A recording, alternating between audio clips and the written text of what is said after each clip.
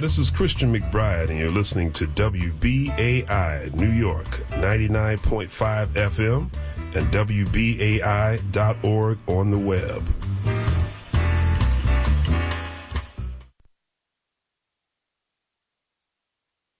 Yep, that's where your dial is set, 99.5 FM, WBAI New York.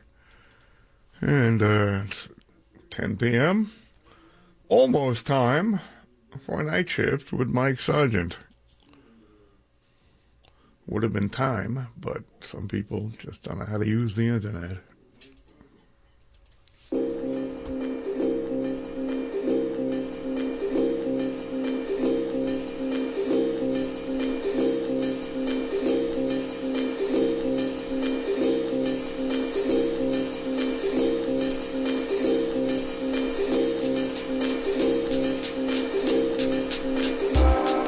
And you are tuned to listener-sponsored radio, WBAI 99.5 FM in New York and on the web at WBAI.org. And it is time now for Night Shift. Now, keeping up with what we've been doing throughout the year, we've been celebrating the fact that Night Shift has been on for 30 years. Of course, I started when I was 9 years old, of course. And I pulled out something from the archives. And this is a show from 1996 here. And so that's can you do the math, Mike from Jersey? Well, it is, it's about to be, it's 2023, so subtract the through, so 17 years ago. Dude, you were really 20. Like you go to school. I can't do the math. You can't do the math. That's disturbing. All right, listen. 27 years. Okay, and he's a long-time listener. Okay, just you know, I literally was. All right. So. I'm going to stop. It's 26 years ago. Okay, because it's 2022, 96. These are even numbers. This should be easy for you. So, 26 years ago. All right, and you were a young man at that time. I was a young wee lad. Yeah, wee lad, and the guests we had on now. Here's the thing. Over the years doing Night Shift, I guess the constant obviously is me, you know, but not just me, the topics, the chronology. And this is what's interesting about this specific show at this specific point in time is, as we talk about, it's 4 years before the apocalypse, because everybody was thinking 2000. Oh, right. The year 2000 was going to be the apocalypse. All right. That was, you know, computers were going to die. Everything was going to happen. And, you know, Chris had left because he was my original co-host, and Byron, the name of this show really should be What Happened to Byron, because that's a theme throughout the whole show. And I had on two regular, you know, occasional co-hosts, and one was Ian Holt, young Ian Holt. He was such a nice guy. Wasn't he nice? He was friendly. He was very nice. He's not like that anymore. Let me show you. He's not like that at all. All right. But then we also had on the mystery guest. And this is like, I think, the original mystery guest. Yes. The original. The classic mystery guest. The classic mystery guest from back in the day. So we talk about a bunch of things, and we have an opening with Lazarus, which was part of that on Success, and you really have to set yourself up for all of that. You know, those who are listening, this is back in 1996. This is 26 years ago, and Night Shift was, keep in mind, we were on from 3:30 till 6 a.m. Yeah, you know, life is different at that time. You know, you're in a different state of mind if you're up, or you work the night shift, or you have been up and you're still up. You're in a different state of mind. And the other thing is, you're at a different state of consciousness, because most of the humans are sleeping. So you don't have their consciousness to interfere with your own. You understand what I'm saying, Mike from Jersey? But you also have freaks that are calling in. Oh, listen. Every time you take a call. You were a freak. Right, like myself. All right, so what were your takeaways from listening to this show? Because for those who are about to hear this show, I hadn't heard it in a very long time. I even reached out to Ian just to say I was going to be playing this, just to let him know. So he might even be actually listening. But what were your takeaways from the show? Because it was sort of interesting, because it was like sort of my era, but I've never heard it. So I was sort of already drifting away at this point. So it was, sort of having a glimpse of what I missed. Drifting away. So you were at a point where you thought you were outgrowing Night Shift. Is that what you're saying? Yes. Okay. And then pulled me back in. It was, the science fiction stuff is fascinating. The thing that I've always said in terms of previous programs is that how it's always kind of wild when you listen to the Life is Like Science Fiction stories and comparing that to stories today, and how everything today is even more bonkers, and except it's on like mainstream media and everything. I sent you this article today about the giant goldfish that was in the Guardian, but anyway, you can talk about the giant goldfish. So there's a giant. Life is Like Science Fiction. Go ahead.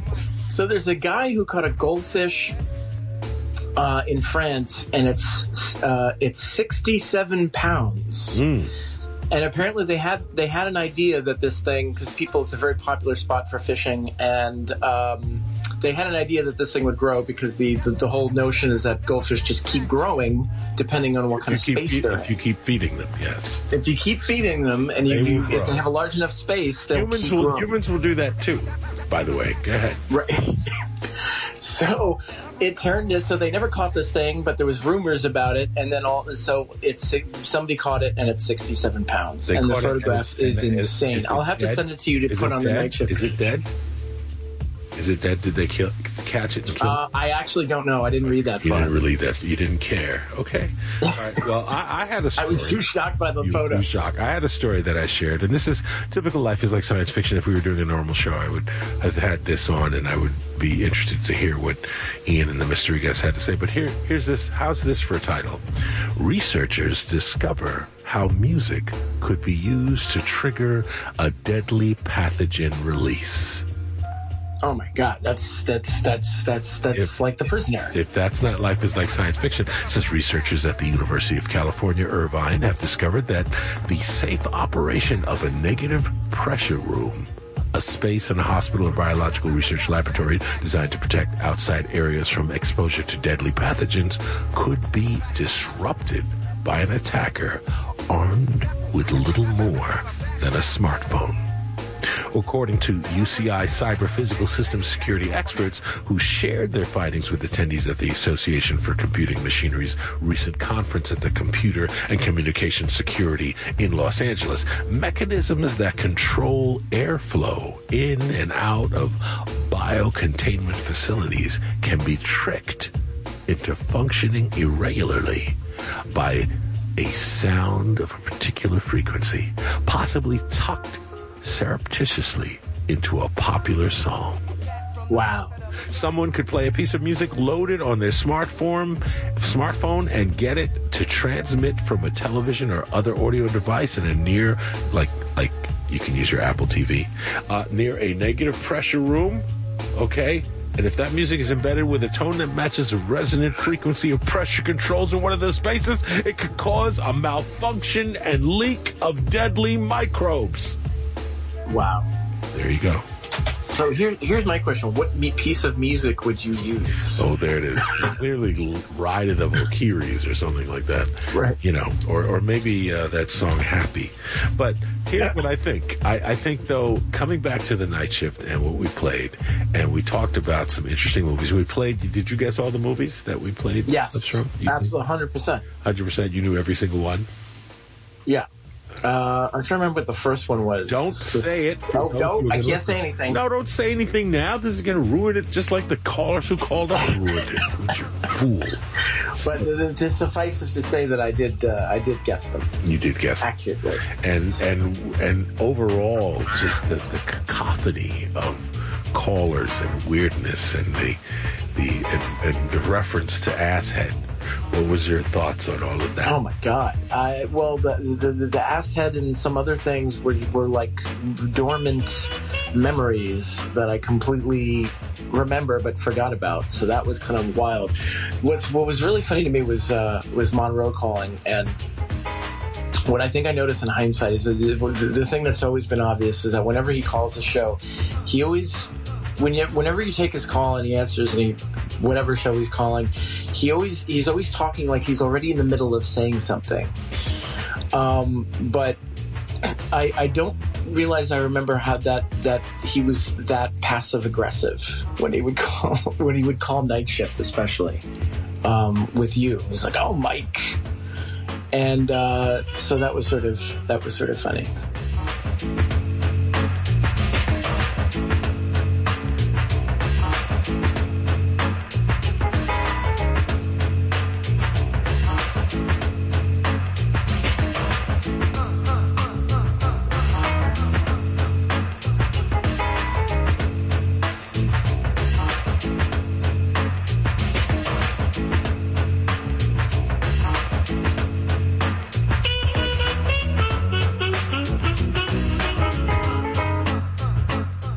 What I found funny for me is just how cogent and coherent we were at that time of night, at that time. Oh, yeah, actually, I had the same impression. It was actually less rambly and incoherent than I... Yes, it was not incoherent. And especially Ian. Ian seemed like such a nice guy. Like I said, if you knew Ian today, he's not quite the same man. So, but I hope he's listening. Anyway, so... I hope that you enjoy this episode of Classic Night Shift. And yes. Let me ask you one more thing, my friend. Yes.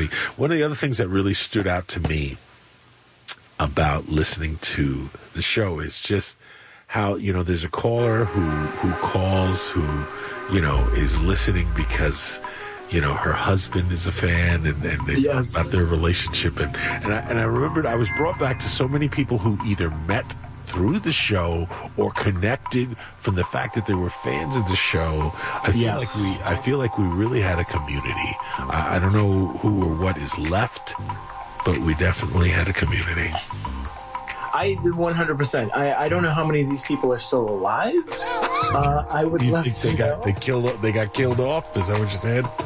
Yeah, maybe. I'd even love to know, like, the freaks that would call with, like, the modulation, and they would have even the freaks would have their shtick.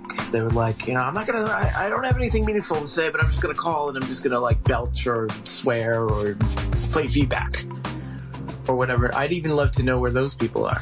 Now, what about the people who were, like, recording the show as the show is happening? Oh, yeah, right. You'd always hear, like, play what just happened 5 minutes ago. That was bizarre. That was bizarre. Mind-blowing, and I totally remember, and that would happen all the time. And then, right, somebody was playing a clip of Monroe from, like, 2 minutes before. It was like, what? And of course, this is like podcast, early computer technology. So this was not something that people were doing. No, it was not. Now, I will prepare you now, just when you listen. The opening is Lazarus. And if you don't know who Lazarus is, he's a channeled entity. What's interesting to me also about this channeled entity referred to himself, it was really expanding our use of pronouns. This channel entity today would consider themselves a they or a we. Right. It was ahead of its time. It was way ahead of its time because clearly it's a channeled entity. So the channeled entity called Lazarus. If you know what Lazarus is, then you can look it up.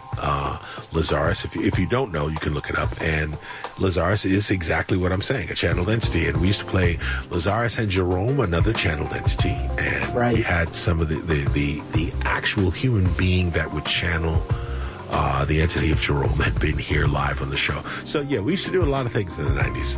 Night Shift was an interesting place to be, in my opinion. We were all about expanding the consciousness. So, if I could just add one comment, I just want to say in terms of that, just to add that it's just, the show is always kind of on the edge. You could tune in and listen and be like, what the hell am I listening to?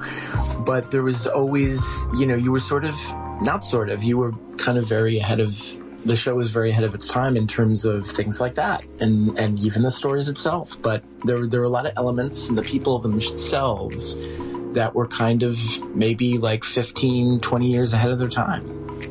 So in other words, it's sort of fascinating, almost like intellectual rubbernecking. Is that what you're saying? Yeah, and there were definite stories and things that you touched on that I can't really give you an example of in this moment, but we're definitely like, it's like, well, that's happening now.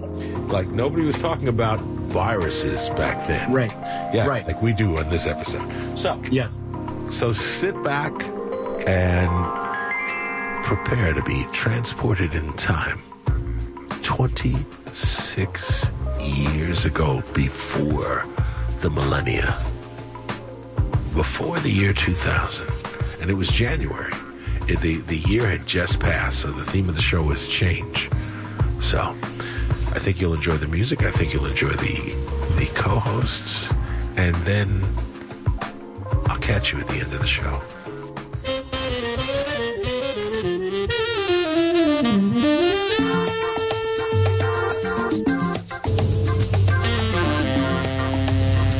Now, where are my people?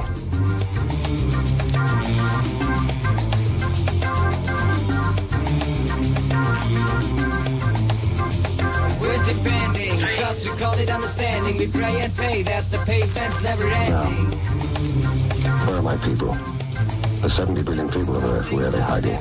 Without the warning, no signs stoning, and no plague men ahead.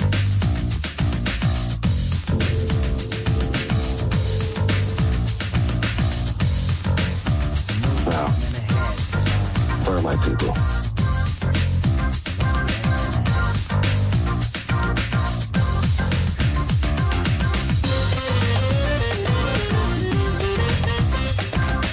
Now, where are my people?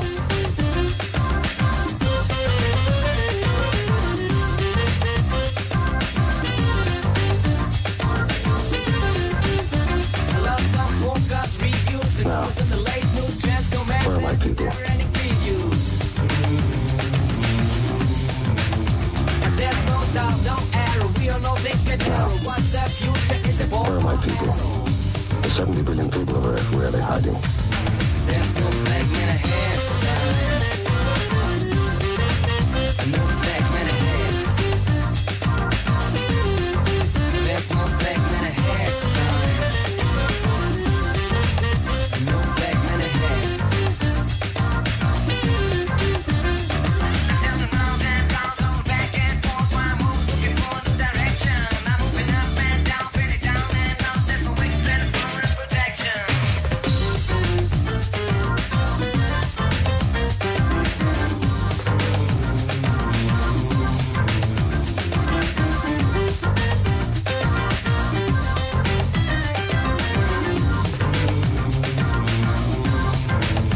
no flag man ahead, son. No flag man ahead. There's no flag man ahead, son. No flag man ahead. Lots of forecast reviews and rumors in the late news, chance comments and the never-ending previews. There's no doubt, no error. We all know things get narrow. What's that future is a bow or arrow. There's no flag man ahead, son.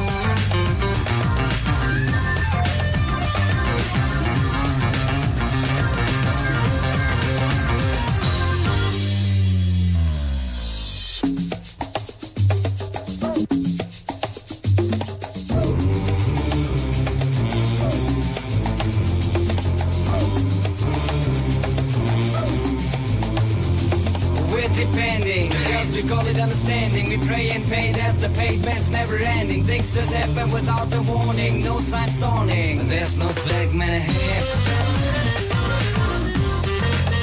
No flag man ahead. There's no flag man ahead. No flag man ahead.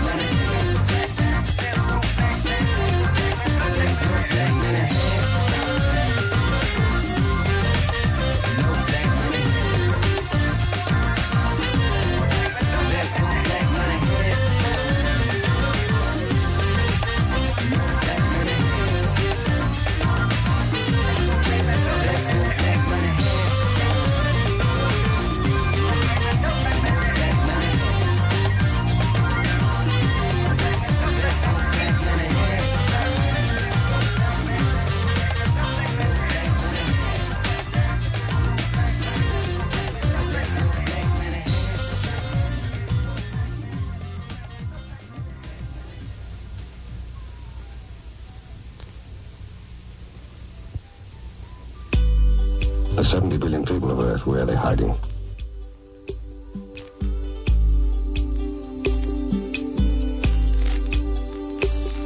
How long has it been since you've slept?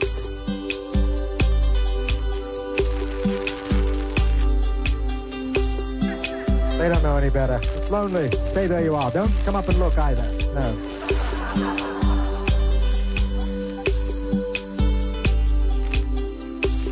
Oh, but are they happy? Are we?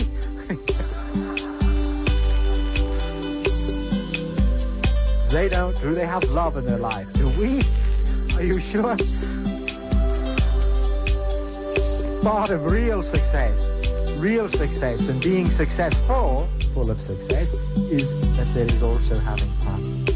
Now, admittedly, there are people who have a great deal of what might be measured in the tangible sense of being success. Look at the money, look at the position, look at the fame, look at the fortune, look at all the recognition. Oh, look at this, look at that. But are they happy might be a legitimate question. Are they having fun? And they may not be, and therefore we would suggest it's not successful. But part of it is always having fun. The fourth component of what is success is a willingness to be, to do, to have anything and everything you want. A willingness, not a deservability, because you all deserve. That's given. You all deserve. Success contains a willingness to do any and everything, to be any and everything, to have any and everything that you want. That you want, not that you have to have. Not that you must do, but that you want. Oh, that's easy, is it? To do anything and everything you want. To be anything and everything you want. To have anything and everything you want. Many of you are terrified of that. There's only so much success, you see. I can't get greedy. I'll jinx myself if I want more than I have somehow immediately and automatically decided is the limit. If I ask for more, it'll all go away. I am not willing to do anything and everything and be everything that I can be.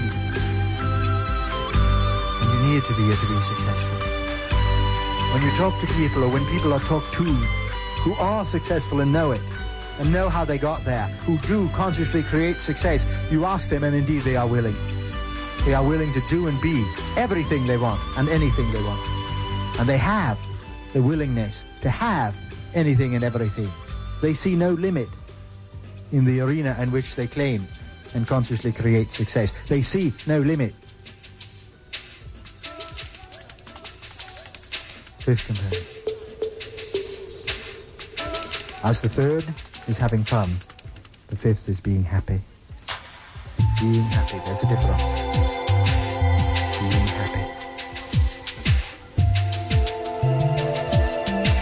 As the second is having imagination and desire and expectancy, so the sixth is being creative.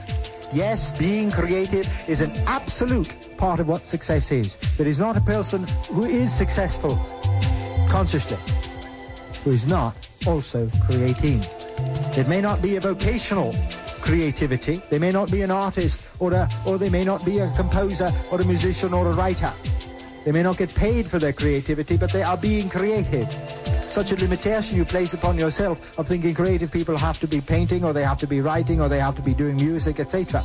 And therefore say, oh, I'm not creative because I don't do any of those things. I can't draw. I can't carry a tune. I can't play an instrument. I can't write very well, so I'm not creative. Oh, how you limit yourself. Your whole reality is a product of your creation. If you weren't creative, you wouldn't be here. You wouldn't have a body and you wouldn't have a floor to stand that body on. Or an arm to wear your heart on. You are creative. As you allow yourself as a creative person, as a successful person, to express that creativity, to acknowledge it. To let yourself not only be creative, but to create. The sixth. And finally, successful involves power. Power. eh? That's a scary word, yes? Ooh, don't say powerful. Don't say power. That's scary to me.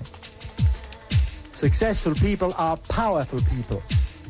People who have success and who function in a successful manner are powerful when you've done it consciously. Admittedly, there are people with lots of, quote, success by your standards. Look at all the money, look at all of this, look at all of that, look at all they have. Oh, they have everything. They don't feel powerful. They are not successful, even though they are surrounded with what you might call success. Successfulness involves power, the ability to act. We did not say involves manipulation. We did not say involves bullying. We did not say involves controlling or hurting or doing any damage. We did not say that. We did not say the ability to maneuver and manipulate. We said the ability to act, to have power. Power is an integral part of what is success. And therefore, as you look at your own life and you look at your own energy, am I successful? Am I demonstrating these 7 components?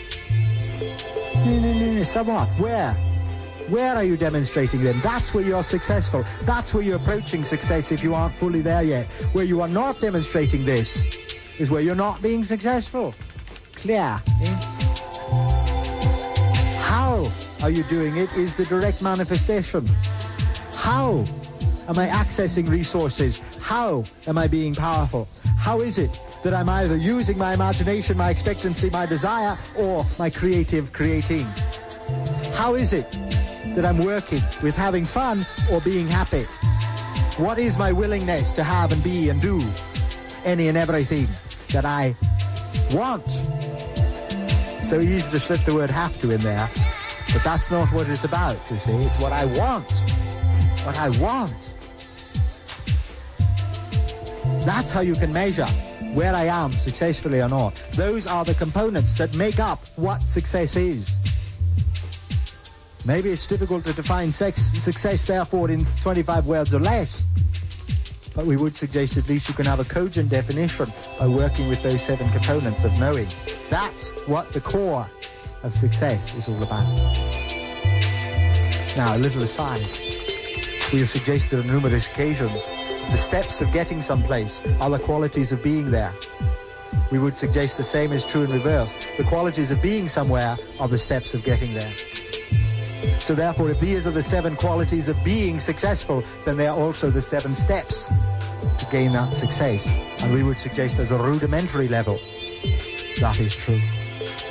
At a rudimentary level, if you will create access to resources, if you will develop an imagination, a desire, an expectancy, if you will open yourself up to that energy of having fun, every day do something that you're having fun at. Make sure you take time out to have fun if you haven't done it otherwise, and to be willing. Forget deservability for now. You can pick it up later. Forget it for now. And work with a willingness. Opening yourself, therefore. Opening yourself to being happy. Find out what's wrong with being happy, why that's not okay for you, what's going to happen to you, who's going to strike you down if you're happy. To look at that creativity and define your creativity, not to throw up your hands and say, I don't know what it is, I don't know where it is. Look for it and find it, and then to let yourself be powerful. If you will do that, you will become successful. But that's not what fully we are meaning when we talk about the success steps. They are steps to success, but they're not fully the success steps that we are talking about and will be discussing later. But it's important to remind yourself of that. End of aside.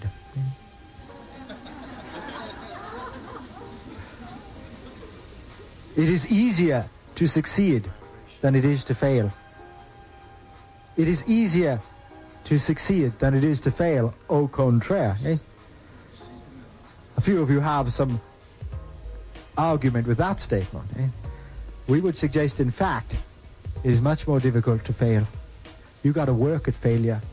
You got to work at failure. You don't have to work at success. That's a lovely little phrase, yes? Lovely little axiom, an axiomatic statement that you can remember and use at the next party. It's much more difficult to fail than it is to succeed. Success is much easier than failure. You have to work hard to fail. It's easy to succeed. Lovely little statement. That's a conjugation of an axiom. let it in. Let it in. It is much more difficult to fail. You have to work at failure.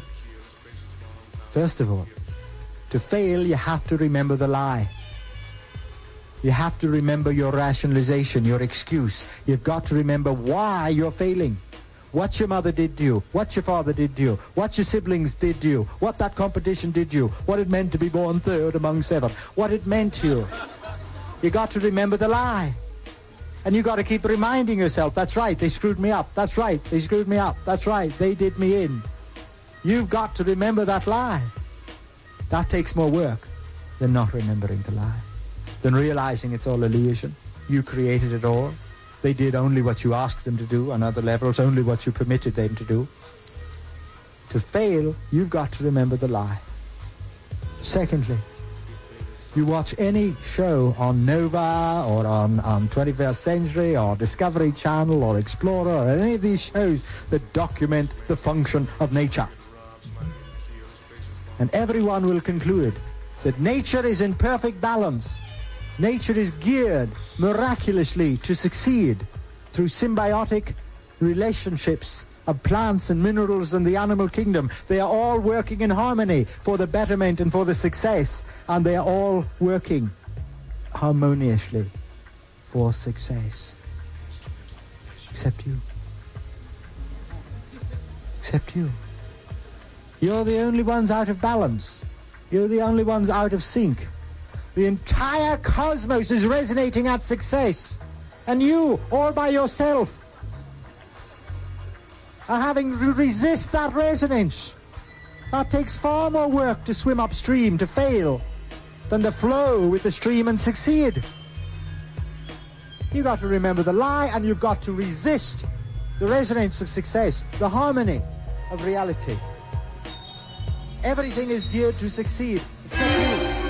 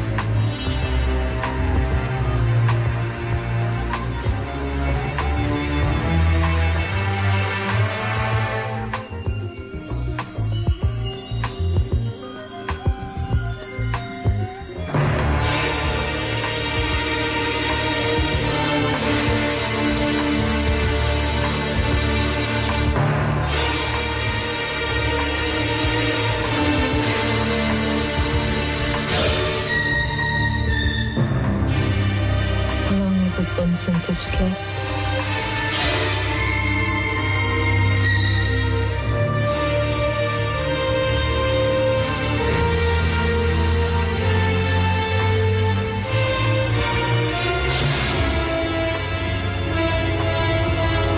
How long has it been since it's left?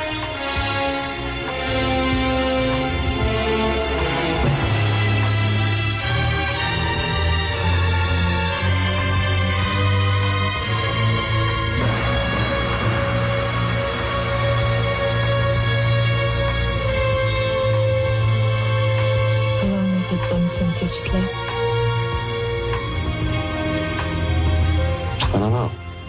Fine. I never seem to get tired. But I know I haven't slept since this thing began.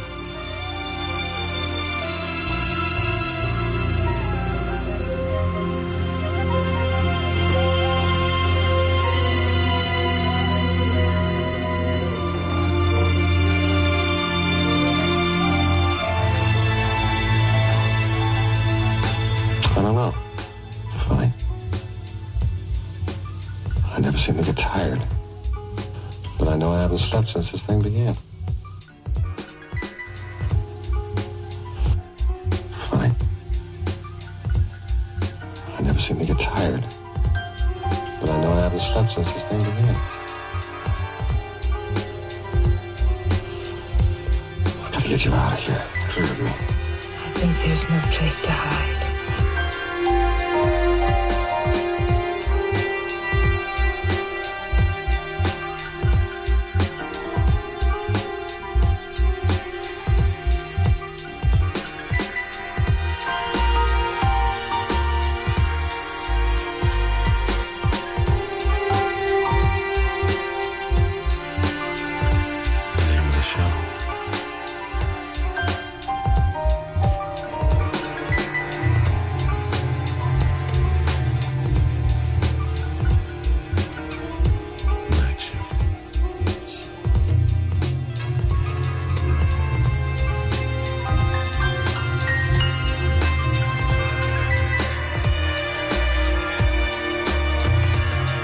Here,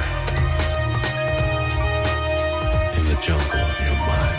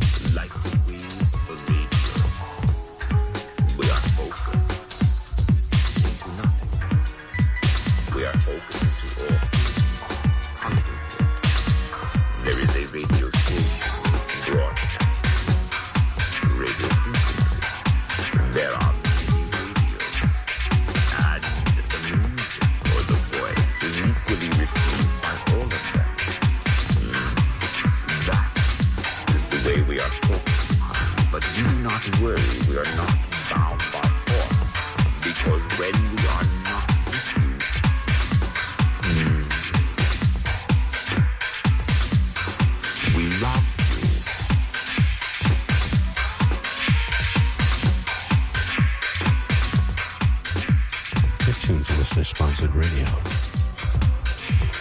99.5 FM.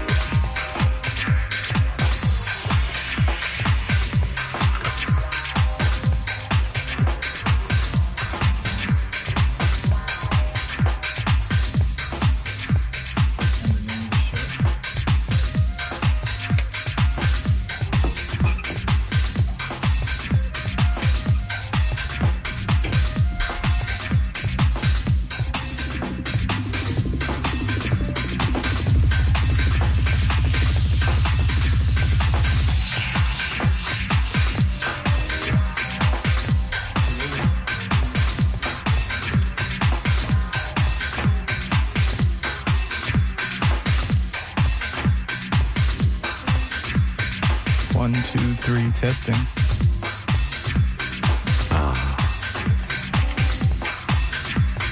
There you are.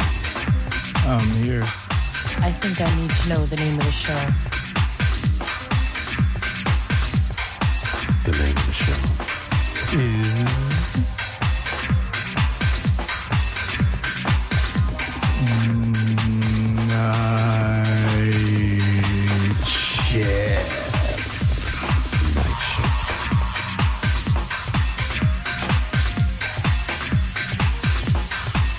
Did you say night shift? He said night shift.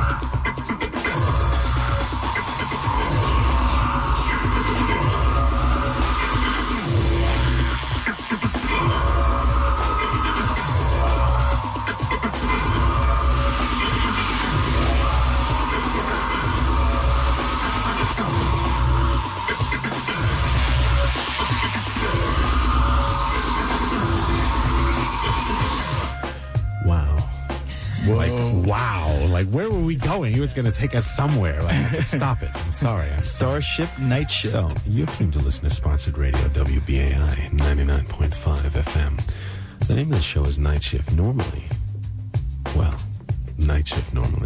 there's another co-host. His name is Byron Saunders, but Byron Saunders is not here, and he may not be back.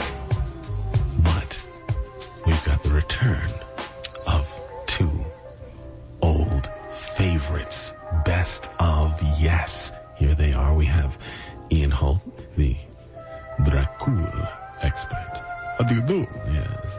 And we have the infamous mystery guest. Hello.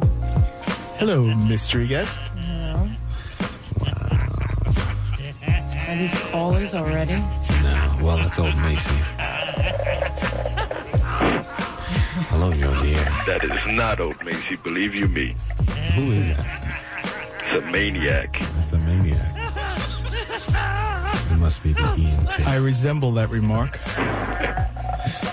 All right. So, don't we all? Now, who is it's got the sound effect? I wish I knew. It's driving me crazy. Have they been doing it the whole time you're on the phone? Oh, yeah. That's really bizarre. You call into a show and like there's some freak playing sound effects. Like he's not even on the air. He's still playing them for the two callers listening. Wow. All right. The sound of urine. No, thank you. Let's see. Let's just get rid of everybody and we'll start fresh and anew. Here's the thing. I haven't even given out the number, but let me tell you what kind of show this is in case you've never heard it before and you were drawn in by that mind-bending music a minute ago. All right, it's a sort of a late-night magazine. It's called Night Shift. I'm Mike Sargent. We've got the mystery guest, and we've got Ian. Let him just be known as Ian. And then we take calls, we play music, we have interviews, we have several topics to discuss this morning, most of which, and the focus of this morning's show being change. That's right. It's a new year. Last year is over. We hope. This is, now listen, it's over. You understand? And you use this. No cosmic residue. Listen to me. You use this as a time for change. This is it. You can make change now. Now it's time to make the change. Are you with me? I am you're with just you. blinking. You know, all right. Ladies and gentlemen, you ever get something called the slow blink syndrome, signifying no comprehension? Well, I kind of got it, but watching you do it is a lot more intense than listening to it. Believe me, you guys out there. He was totally into it. He was into this change thing. I know what I'm talking about. He was serious about it. Insinuate that I don't know what I'm talking about. Anyway, like I was saying, this is a late-night magazine. We have various things we talk about. We have topics. We sometimes have interviews.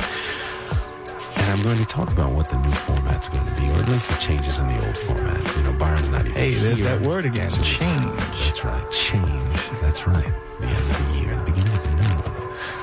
A Who's not listening? Change. Listen. What did you say? Who's not listening? Okay. Let's see who's calling. Now, the phone number here is, there's no hope for the best there's no. Okay. And we haven't even really opened up a topic, Ian. So you realize anybody that's calling now is just diehard junkies. That's one way of putting it. Now, I do have something I do want to do with you, Ian, because you're a science fiction and film aficionado. Oh. Okay. I'll have a little bit of the contest. I'm just going to throw this in here for you. Okay. The contest is I have 4 or 5 scenes from well-known science fiction films, but I've picked scenes that you have to be a total freak with over and over to know what it is. Well, if it's scenes from stuff you watch, now I'm really afraid. Be afraid. I'm not saying that this is what I watch. But, it's a test. That's what it is. Okay, it's a test. Now, the mystery guest may score a full 5, and sort of sit back and not say anything. But I'm interested to see what you do, Ian. I'm on the spot. Okay. So now, along with that, Ian, there's something else you've never experienced here on the show. We have a section called Life as Science Fiction. Where we take articles from media, newspaper, the garbage that we call newspapers, and they're just things that help prove that life really has become like a science fiction, more like a novel than a movie. You know what I mean? There's a lot of detail. More like a novel, but a good, gritty, like, wow, some high concepts going on here. You know what I'm saying? So, Ian. Well, the scariest science fiction of all is reality. It's reality. Yes. Is that what you were going to say? I was going to say, that was second. My first was like Washington. The capital. It's like the scariest science fiction. Why? Washington. Oh, okay. Right. Okay, that's the scariest science fiction. That is scary. It's terrifying. Scary, yes, it makes body of the invasion of body snatchers. How about let's make it bigger? Not Washington, government. Government, yes. Science fiction. That's a better word. Governments are a science fiction concept anyway. All right, so here we are. Here, standing, sitting, listening, playing, talking, on the edge. Here, on Listener Sponsored Radio.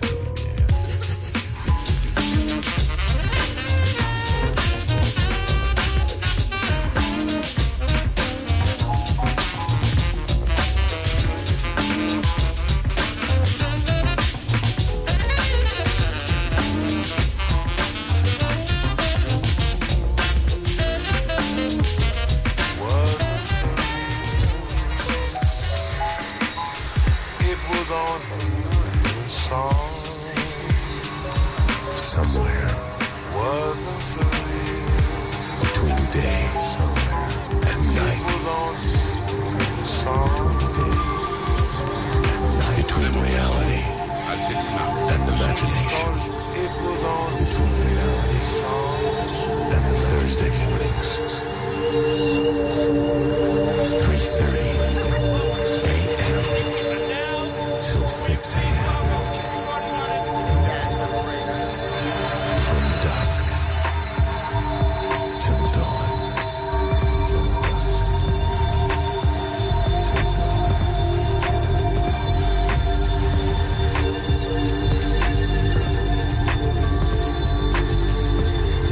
Night shift. Thursday mornings, 3:30 till 6 a.m. Music, talk, science fiction, life, talk, science fiction.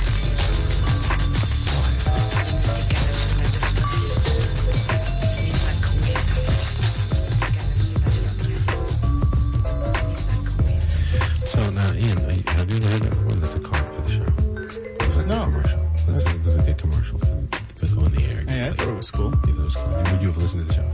I would have definitely listened to the show. So, Ian, this is your 3rd show. That's right. You're on the 1st show of the year, and mystery guest, we lost count. Yeah. You don't even mention your name anymore. What do you mean? We do mention you. Yes, we do. Listen. I'll show you. Watch. Hello, you're on the air. Like someone's dog called up. Exactly. Hello, you're on the air. Hello. Hello. Hello. Hi. Who's this? I'm saying hi. Okay. Who are you? This is Ming. Ming. Uh-huh. You've called before, Ming. Yeah. Do you remember the mystery guest?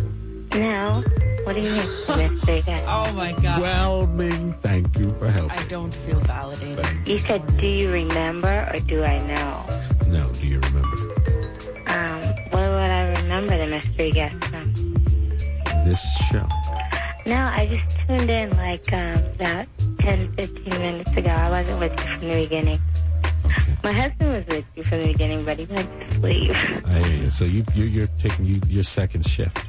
I understand you two listen in shifts, and Exactly. you tell him what he missed, and he tells Well, he used to listen a lot before. That's a good way of doing it. You know. What? No, that's a good method. He used to be a regular listener, but then he wasn't home a lot, and he didn't listen. And then I never knew he listened until I stumbled across you one night, and he said, I used to listen to that show. And I was like, the show? You two were meant to be together. You know And what I'm saying? he told me to, remember I called That and asked is you what happened to Chris, because he told me to ask you what happened to Chris. Like what happened? I don't know. She got swallowed up by feedback. Exactly. He's talking and all Swallowed of a up by sudden she just turns into a all of a sudden. So I guess if you call at your own peril too, when you call for your staff message, you get swallowed up by feedback. But so that's interesting. What do you think? Whole family thing.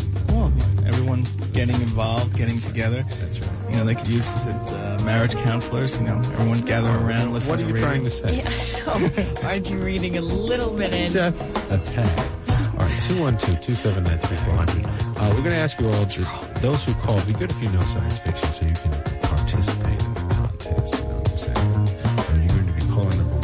Hello, you're there. What happened? You got swallowed up by feedback. Okay. How did it feel? It felt really bad. Like a vibrating bath. Your clothes disintegrate. It just felt like I was really being alienated from you guys. Really? It was a feeling of alienation. That's good. Yes. I was trapped in the overfeed and it was lonely. Okay. All right. So you're going to be calling number 1. Do you watch science fiction? Come on. I do some things. I Of course you do. No, I listen sometimes, but my husband told me you guys are like real big science fiction. robot science fiction. No, he said real big. Oh, I real didn't say big. robot. Right. He said, derogatory term about science fiction. People that I didn't even know about. We're big Robot science fiction. What? We're not just science fiction. We're big science fiction. Big into science fiction. So do you, Big on science fiction. yeah. You're going to be calling number 1. Okay. May. Thank you. Hold on there. Something on the air. Yes, good morning, all. The thing is, there is a topic. If Brian Saunders isn't back and you don't explain why, then I find it very Okay, well, first, before I do that, you have to explain who Brian Saunders is. Brian Saunders. Well, he was a guest host or a sidekick in many... No, you have not been paying attention. Well, pay me attention. I'm paying attention to you, but his name is Byron, not Brian. Byron. Oh, you haven't been paying attention. Come on, give me a break, will you? Why? Why do I have to give you a break? Because I can't keep all the minute details. I understand of life. Always fun. Too much flowing through your I thought he perception. did a good job in some of his outcries against the injustices of society were well done. Of course you like that. Well, where is he? Well, Byron, that's right. Byron, Of where course is I do, he? because that's what radio's all about. I understand. Well, you know what? Of course, I'm leaving the show. Byron's going to do the show by himself. Well, whatever. But I mean, to cast them off like you did offends my sensibilities. How'd you cast him off? Monroe, all right, I didn't cast him off, but I wish you Monroe, the best of the new continuum. what's Where'd that? he go? You wish your best of the new continuum? Yeah, I mean, this New Year's stuff is just a whole lot of old-fashioned mind rot, you know? I agree. Mind Yes, because the world goes rot, on, I hear we keep you. breathing, we keep Old-fashioned doing mind things. rot. It got to you, huh? Mind rot, feel like on New Year's Eve. It got to him. I'm listening. We keep doing things, the same? I'm Yes, sick of I mean, people saying the Happy fact New that you Year. change a digit is I hear you. unbelievably offensive to me that The fact that you change it would be good. You know, Monroe? I can't say Yes, Monroe, do you want to participate in the contest? The contest, I don't participate in the contest. Why not, Monroe? I know where I'm at. What do you have against I'm not the world's leading expert. Yes. I was alive You're when like they had Clint the Eastwood. quiz program. You know your limitations. That's why he doesn't participate. No, maybe it's something that's winning. He doesn't want to show off. You know what I'm saying? He Well, knows what that he's saying. too. I've won certain wins, but the point is, I find contests disconcerting. I won one and one too. All right, guys, carry on. I enjoy the music. Thank you. I enjoy some of the mixes, and I just feel badly when all of a sudden somebody is curtailed. You know. Byron. You feel for Byron, and What happened to Byron? Listen, nothing happened. Where is he? He's just not here. And he may not be here, you said. And he may not be here. Did you guys know he can't call in by phone? His presence can't be a part of the show anymore? He is in the middle of an experiment. Okay. In denial. No, it's not. Goodbye. In denial. It's a good time. He's denying me. Goodbye. Experiment in denial. All right, here we go. Can you be calling on the phone? Oh, of course. Science fiction, you say. Good. You're coherent, Edwin? Oh, just tell Monroe that Byron's become a full-fledged cowboy. Okay, were you watching City Slickers over the weekend? All right, but here's the thing. That's what my sources tell me. Edwin, one question. Sure. Do you remember the mission again? Oh, yeah. Let's see. You remember Edwin? See, it's all coming back here. Oh, yeah. You remember being back here. All right. So, Edwin, do you like the mission again? Oh, yeah. Oh, I see. Oh, I shall. You left out Mistress. Okay. Yes. And here we go. This is our first scene. Our Buster's path. Our princess. We're having you fixed. You're going to be respectful, compliant, and appreciative. The way a woman should be.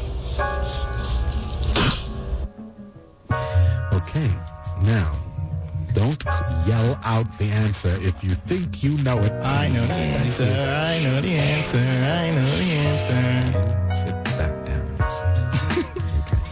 Now, Mr. Guest, do you know? Yes. You think so? You're Listen, positive? without a doubt. All right, don't you even say anything now. If I fade you up, Edwin, and caller number one, Ming, if you think you know the answer, do not yell out, please. Thank you. Hello? Are we guessing what movie that's from? Ming, you are so on it. You're lightning. Sharpest attack. Lightning at 4:38. All right, so 4:40. do you know what movie it was? No. Good. Okay, great. Listen, Edwin, do you know? Come on. Come on, man. Don't just say yes or no. Come on, No, man. it's too easy for you? Too easy. All right. They get harder. All right? Too easy. Yeah, but Ming didn't know. How come Mystery Guest is rooting for Edwin? Are you rooting for Edwin? How come she can't be biased? Okay. I'll root for you, Ming. I'll need support. Ming, I'm rooting for you. Listen, let's see if we can get caller number 3 here. And if you are the caller, please do not yell out the name of the film. You know? Unless you're like, hello, you're on the air.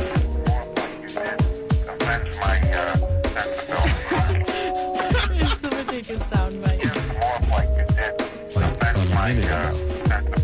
Who is that? Is that Asshead? No, I don't think it was Asshead. But it was Asshead is the one who normally does that kind of thing. It could be Asshead. It could be Asshead. This is the new Asshead. Hello, you're on the air. All right, don't say it. You sure you know? All right, don't say nothing. This is caller number 3, right? All right, that's you're caller number 3. Let's take caller number 4. Hello, you're on the air. Tackle the 50-foot Byron. Yes, you are absolutely correct, sir. And you win a life-size Byron doll. That's right. No, it is not that. But do you think you know the film? Possibly. Ooh, I like that. All right. Possibly. I wish I could get that. I can only get phone calls all the time. Ming, we know you don't know. Edwin, we know you do. Ming knows. No, you deep down, deep, Ming. We know you. Cast me aside. Now, let's try and get to the more common denominator. Caller number 4. What movie do you think it is? I would say, is it somebody say it's science fiction? Maybe Attack of the 50-Foot Woman, the remake? No. Okay, why respond? You know what I'm saying? Okay, he says something like that, and you just no, it's not the negative. All right, so here's the thing. Okay, caller number 3. You think you know? All right, what do you think it is? Toy Story. Goodbye, number 3. All right, do not listen. Do not yell out. If you, I'm taking some more calls. 2-1 to help you from that. Do not yell out. It's your phone, right? It's the damn. Tell me your name. Jack. Yeah. Do you think you know the film? No. Okay. Thank you for calling, Jack. Do you even know what we're doing? Yeah. Oh, okay. Oh, you know what we're doing. Do you know what show it is? Yeah. You've heard it before? Absolutely, man. What do you mean? You listen? I listen, yeah. You're cool. I dig you. You dig it? Thank you. Well, listen. But listen, I need to get some callers. Everybody needs somebody to love. That's nice. Thank you for calling in. Hello, you're on air. Hello, you're on air. Hello, can you be calling number 3? Hello? No, somebody playing pause. Hello, you're on air. Mr. Dalton. 212. That's right. 212. Hello, you're on air. Brother on the other guy. Hello, you're on the air.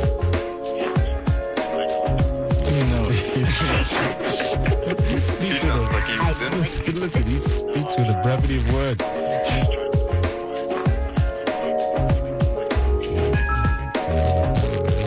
Welcome to Niteshift. Okay. Half a headphone on, laying in bed, listening to Niteshift. Did you call him a freak? No. No. Do you think you know the film? I know it. You are positive you know. Don't you say anything, man. Hello, you're on the air. Yeah, I know it. You know it? Yeah. Absolutely positive. You're lying. He's lying through his teeth. He sure is. This is caller number 4. Caller number 4, we're going to take a chance on you. What do you think it is? Howard Stern's peanut? Howard Stern's peanut. Okay, here we go. Hello, you're on the air. Parkman? Oh, boy. Wow, I got some winners. These is what they do when they're having coffee. Oh, they're waiting for Howard to come in. Hello, you're on the air. Yes. Totally. Oh, man, he yells it out. Well, thank you, sir.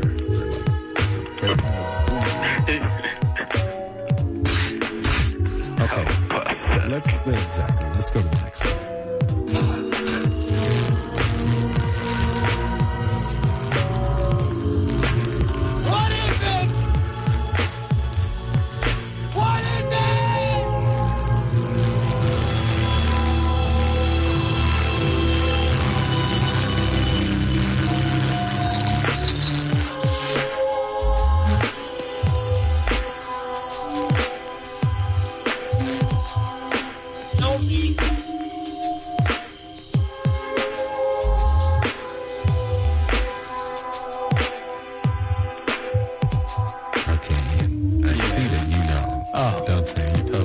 Note of music and you totally knew. Okay. You have any idea, Mr. Guest?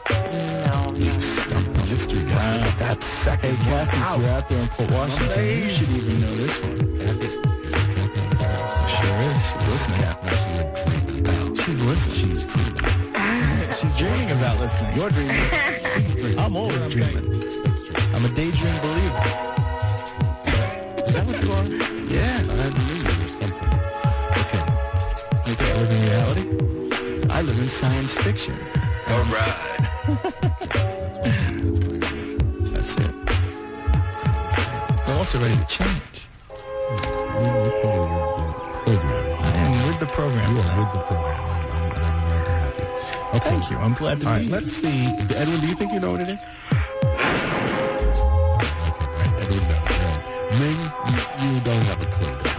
No, I'm pretty inebriated right now. Oh, I can't recognize anything. I understand, but you deserve a call. Hello, you're on the air. Yeah, it's closing. Okay, let me give out the rules again. Why is he telling? That's No, the guy's no fun. He's spoiling all the fun. He is. Stupid! He's stupid, that's why. He is stupid. Cast him away. These kids are stupid gone. nuns. Cast him. Sean Connery. Away aside. Just cast him. Stupid. Is that you? Who's cooking? Associated with That's pots me. and pans. Yeah, you make Ming. What's the deal? Ming. Making coffee. Ming, don't be a freak, okay? You're making coffee like that. with the coffee pot buried under a barrage of pots. You know, I'm reaching for the coffee pot. Okay. Hello, you're in the air. I just so meet the Wolfman. That's close. I'm the way to the Wolfman. Hello, you're in the air. I didn't know they made that movie. They're out in full force. All right, so they've already said it, so you knew it's close. Counters. What was the first one? Oh, gee. Total Recall was the first one. You gotta pay The attention. first one was Total Recall? Yes. Dag. It didn't sound like Dag. Hey, Dad, that's how old are you? 18. Ooh. And married. They still say dag then, do they? I've been Here we go. married for over a year. Okay, listen, next sound up. What's so wrong with kids? Oh, Ellie, look, they're noisy, they're messy, they're expensive. Cheap. They smell? They do not. Some of them smell. Babies smell.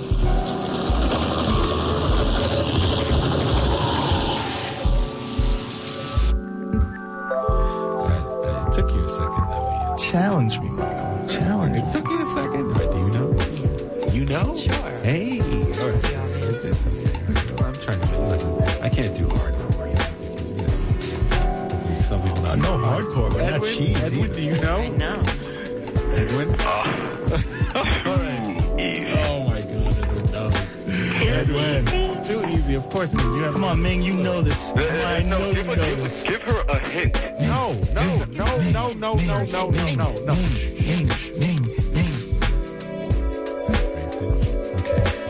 We're not going to give Ming clues because no, Ming's not. Easy. It must be for, that was easy.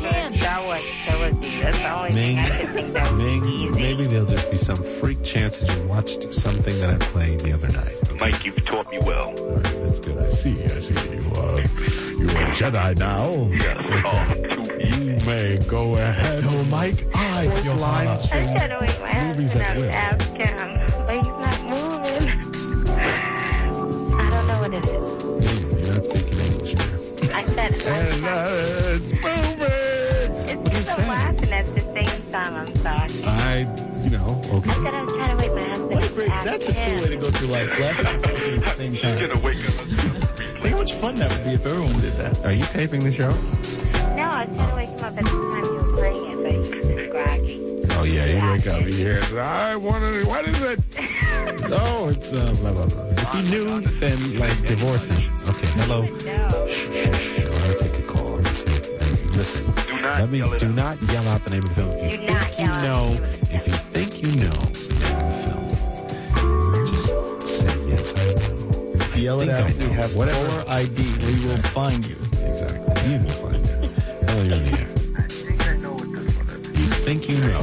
Then you're caller number 3 is who you are. I'm either totally right or totally wrong. Okay. Aren't we all? That's good. Listen, that can be a state of being, All right, now, stay there. Call number 3. It's 212. Listen. Hello, you're on the air. I might know. You might. You should know. You might know. Everyone sends him to be one of your people.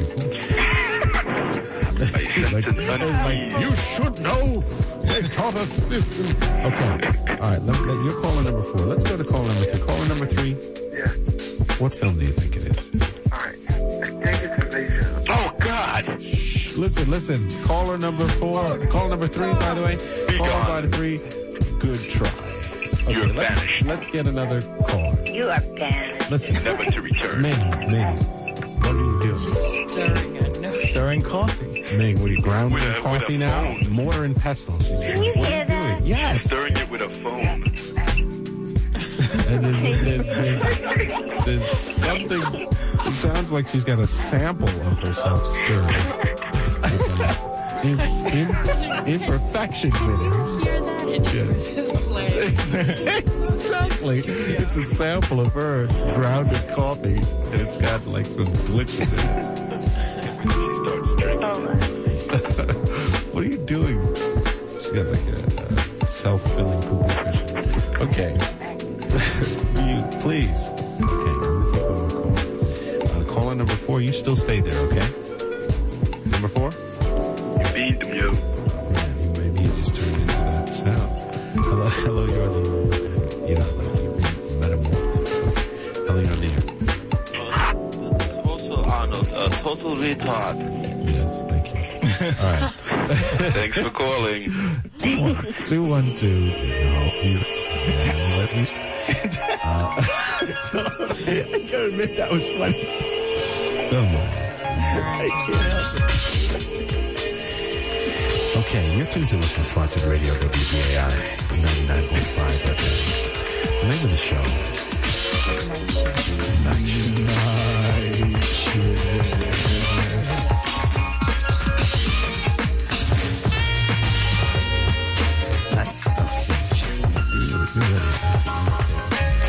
Hello, you're there. Hello. Hello, you're on the air. Freak. Hello, you're on the air. Hello, you're on the air. Listen, Meg, you gotta stop now. Whatever you're doing.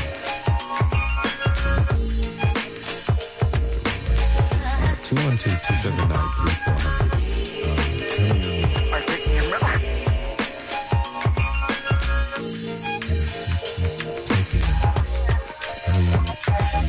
I caught it. That's right, Arnold.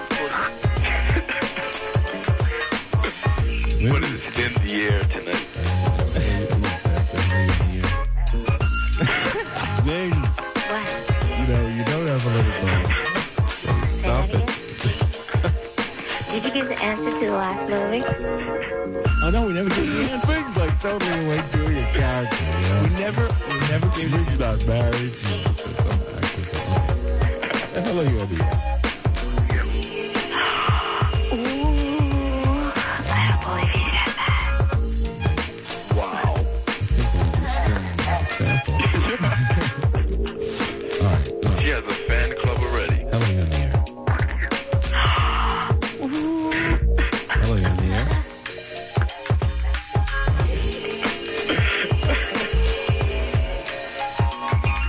A weirdo with no life keeps calling you.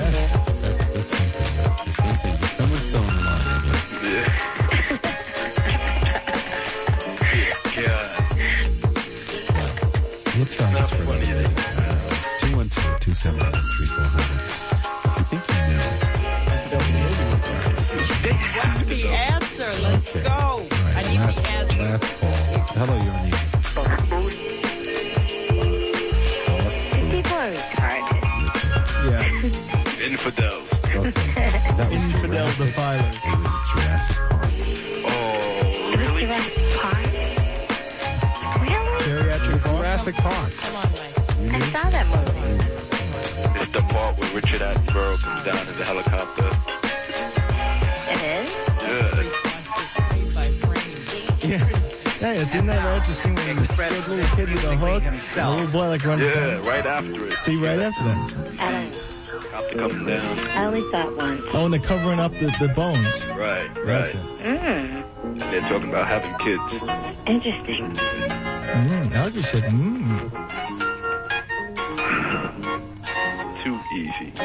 I know, All right? too easy for I you. thought you were going to challenge me. I'm sorry. I have a funny feeling I might get stumped with the next one. I got one, Mike. I got one for you. Okay. This is not a boating accident. Oh, that's not science. No, but I just figured I'd throw one at you. Do you know what it is? What is it? Oh, Ming, you should know that one. Obvious movie fan. I was the... I had high hopes for Ming. These dishes come entirely from my ocean kitchen. There's nothing here of the earth. How remarkable. This tastes like veal. The flavor deceives you. It is fillet of sea snake.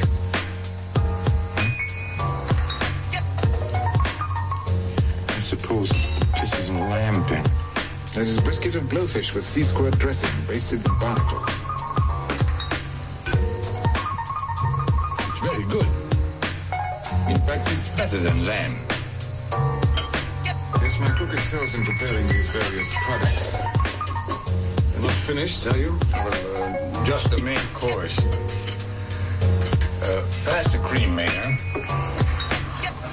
The cream is, of course, milk from the giant sperm whale. And those delicious fruits you're eating are actually preserves made from sea cucumbers. Well, I would never have guessed it. Yeah, excellent. Teacher pudding, Mr. Lamb. It's sure it's pudding.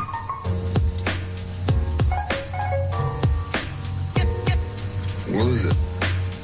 It's my own recipe. Sauté of unborn octopus. I thought you were going to play the whole movie for us. No, I just love that scene. I know I can name the movie. I can name the actors speaking. That sounds extremely familiar, but I can't think what movie it is. I know, well, you're only If you didn't get This Is Not a Boating Accident, I know, got me.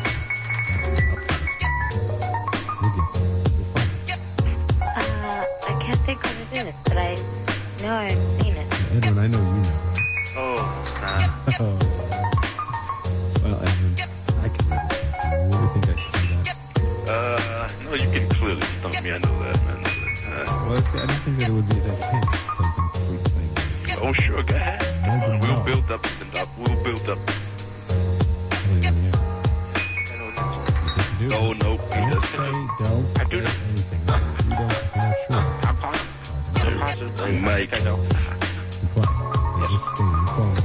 Should I say it? No, just keep it in. Keep it in. I think my power. You know what it is, too? Yep. You both think you know what it is? I think I know what it is. Hey, warning you, Mike, there. Can I give a hint? I think it's a stumper. No needs a hint here, number 3 says. I think I need a hint. I can give you a hint. I don't need a hint. All right, I know what it is, Mike. Well, I'm sure you do. I need a hint. Don't fall for it. I'm ready to go. Hey, I know what it is, too. I know what it is. I'm ready to spew, but I'm not sure if I'm correct. Give me a hint. But I'm not the expert here either.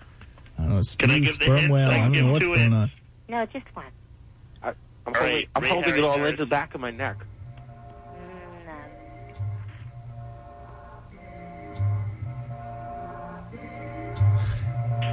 All right, go ahead. All right, Mysterious Island. Mysterious Island. Good. No. Yes. Good guess, but no. Good try. Do number 3. And what do you think it is? That sounded like you played another clip, but the first one that you played, I would say 20,000 Leagues Under the Sea. Yes. You are absolutely correct. Thank you very much. Then the man wins a Cupid doll. Yes, you do. Now, can you name for where the extra rounds where the points really can go up? That's a very Can good you one. name the actors? I couldn't tell you quite right off the bat, but when you started playing it, I immediately got a mental image of being inside of the Nautilus. Well, I hear you. And then I had to think about it, and then I got the answer. Well, the Mysterious Island guy was very close. And very simple. Tell me the next. And speaking on that tape was James Mason, Kirk Douglas, and Peter Lorre. Well, Peter Lorre wasn't in that scene. Yes, he was.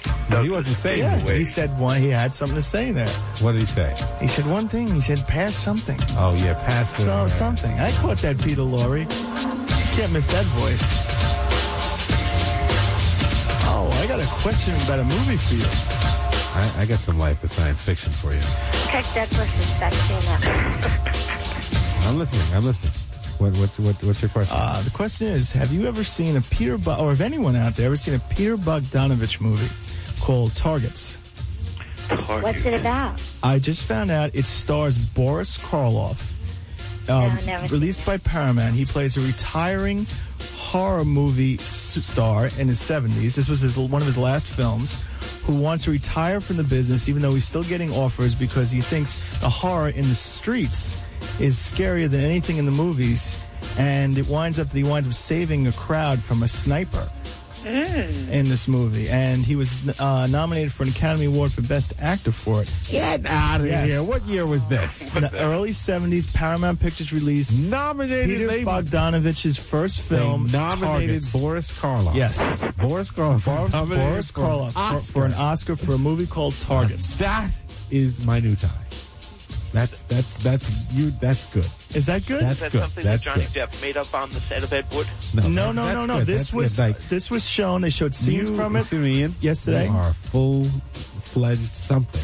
I don't know what it is either. I've been trying to figure it out all my life. You know that? All right. So now have you seen the film? No, I just found out it existed last night, and I was so surprised that... Who'd you find out from? Hey, I don't give up my sources. Exactly. It's some older freak. I got connections. It's like Mike Miller. Mike Miller learns things from Cadillac.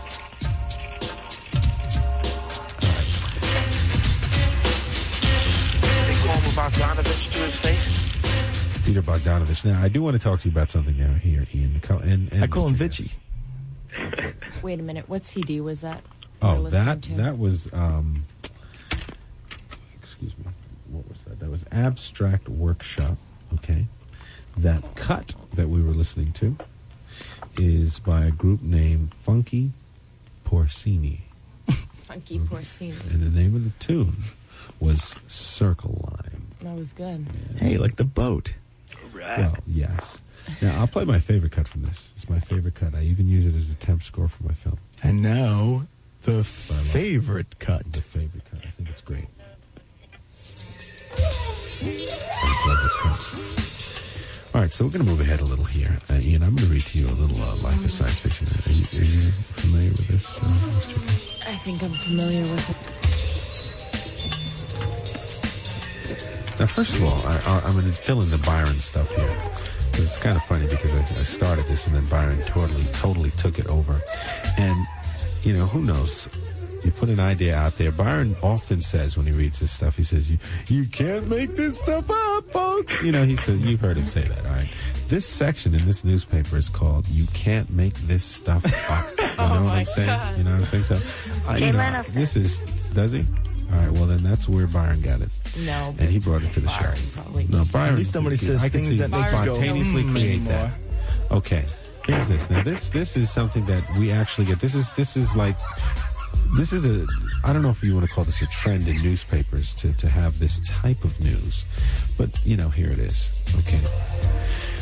The name of the article is Just Give Us a Second. It says, in case you missed it, the last day of 1995 contained a leap second, an extra second that was added to the final minute of the year.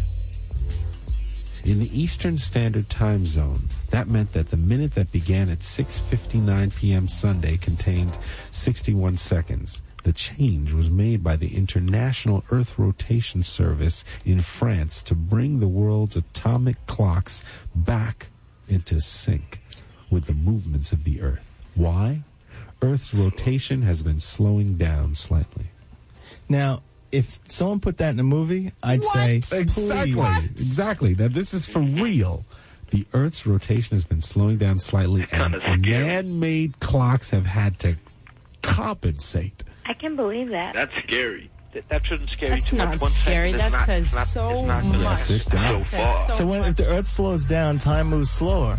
No wonder I've been bored lately. Slows down. Can I get on? Well, I think there might be other reasons. That's straight out of science In fiction. addition It's not to... 7.5 seconds a year, then we really have to worry. That's straight out of science 1 fiction. second is fine. 1 second's fine. Hey, 1 second time slipped's fine. Hey, Hey. that's for now. They said slowing. That's for now. That's slowing, meaning it's still slowing down. Of course, and who knows what will happen. Next year it'll be 2 seconds. Perhaps it'll be flung from the planet. That's because they put so many spaceships in outer space. They're making the Earth lighter and it's slowing down. Right. Oh, that's a great theory. That you are just a genius, I think. I don't think that's a good theory at all. That's too much science Losing fiction. weight of the Earth, and it took 1 second off for the last 15 years. Okay, like Listen, Superman, right? I had to cut him off. You know what I'm saying? Thank you. All right, okay. Hello, you're on the air. It's been time. What's that? It's been slowing down since the beginning of time. We used to have much shorter days. It's a constant thing. This is no surprise. Thank you. This is no, this is kind of a New Yorker. This is no surprise. The Earth's been slowing down. Earth has been slowing down for years. Right. Okay. You're tuned to Listen Sponsored Radio. I still say it's freaky. WBAI. Well, the illusion's been spoiled. 99.5 FM. Yeah, The name of the show. And if we're not careful, Night we're going to Shift. bring back the 18-hour day. As the Earth slows down, we listen to Night Shift. And we change. I can feel the change. If they got the second right, they wouldn't have to do that, right?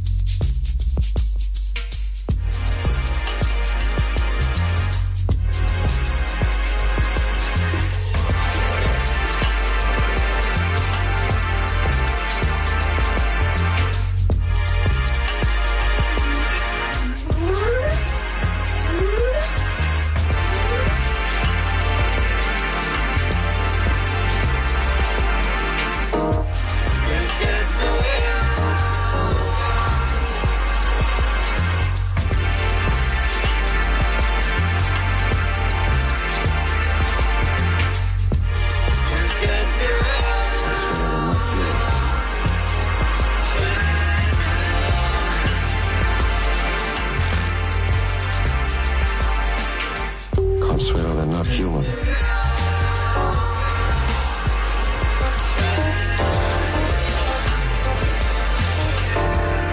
Consuelo, they're not human.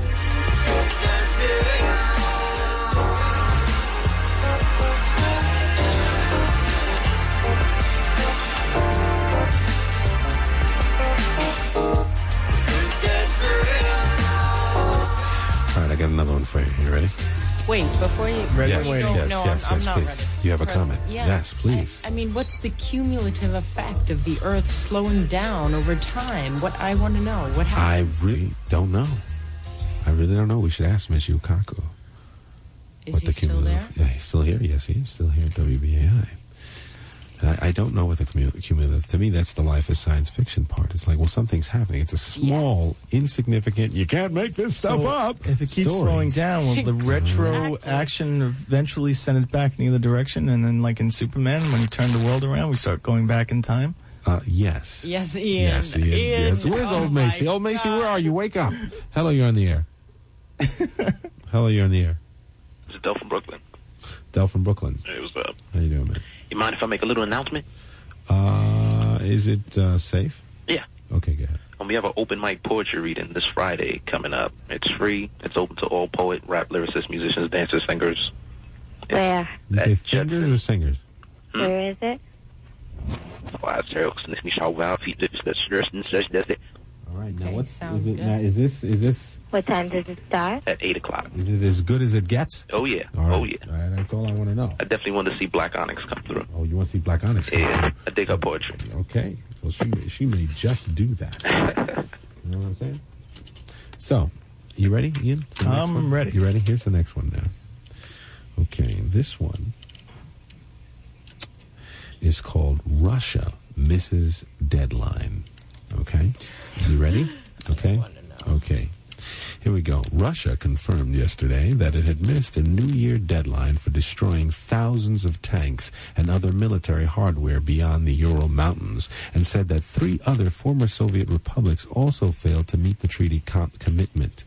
General Dmitry Karchenko told the Interfax news agency Moscow wanted to push the December 31st, 1995 deadline pledged by the Soviet Union in 1991 back to the end of 1998. The delay was purely economic, said Karchenko, who is the Army staff officer responsible for the international military cooperation. About 100 billion rubles, that's $20 million in American, in today's money is needed to destroy the weapons transported beyond the Urals, he said. Uzbekistan, Kazakhstan, and the Kazakhstan, and the Turkmenistan also missed the deadline because of the shortage of funds. With Russia, They were responsible for destroying a total of 10,000 tanks. So, do you think it had anything to do with Chechnya? Things that make you go, Well, Cold War over. Russia is the deadline. Notice how everybody we have beef with, they back. Well, they're back, but here's the thing that occurred to me. You know, Russia is now, okay, let's just go back to the top here. It had confirmed that it would destroy other military weapons. It would castrate itself as a superpower. It already did that. Well, that's what I'm saying, but I mean further castration. It's the continued castration of I think not. I think you can only do that once. This is what was set down by the New World Order, you know what I'm saying? That's what this is all about here. That's why we're all here. I don't think so.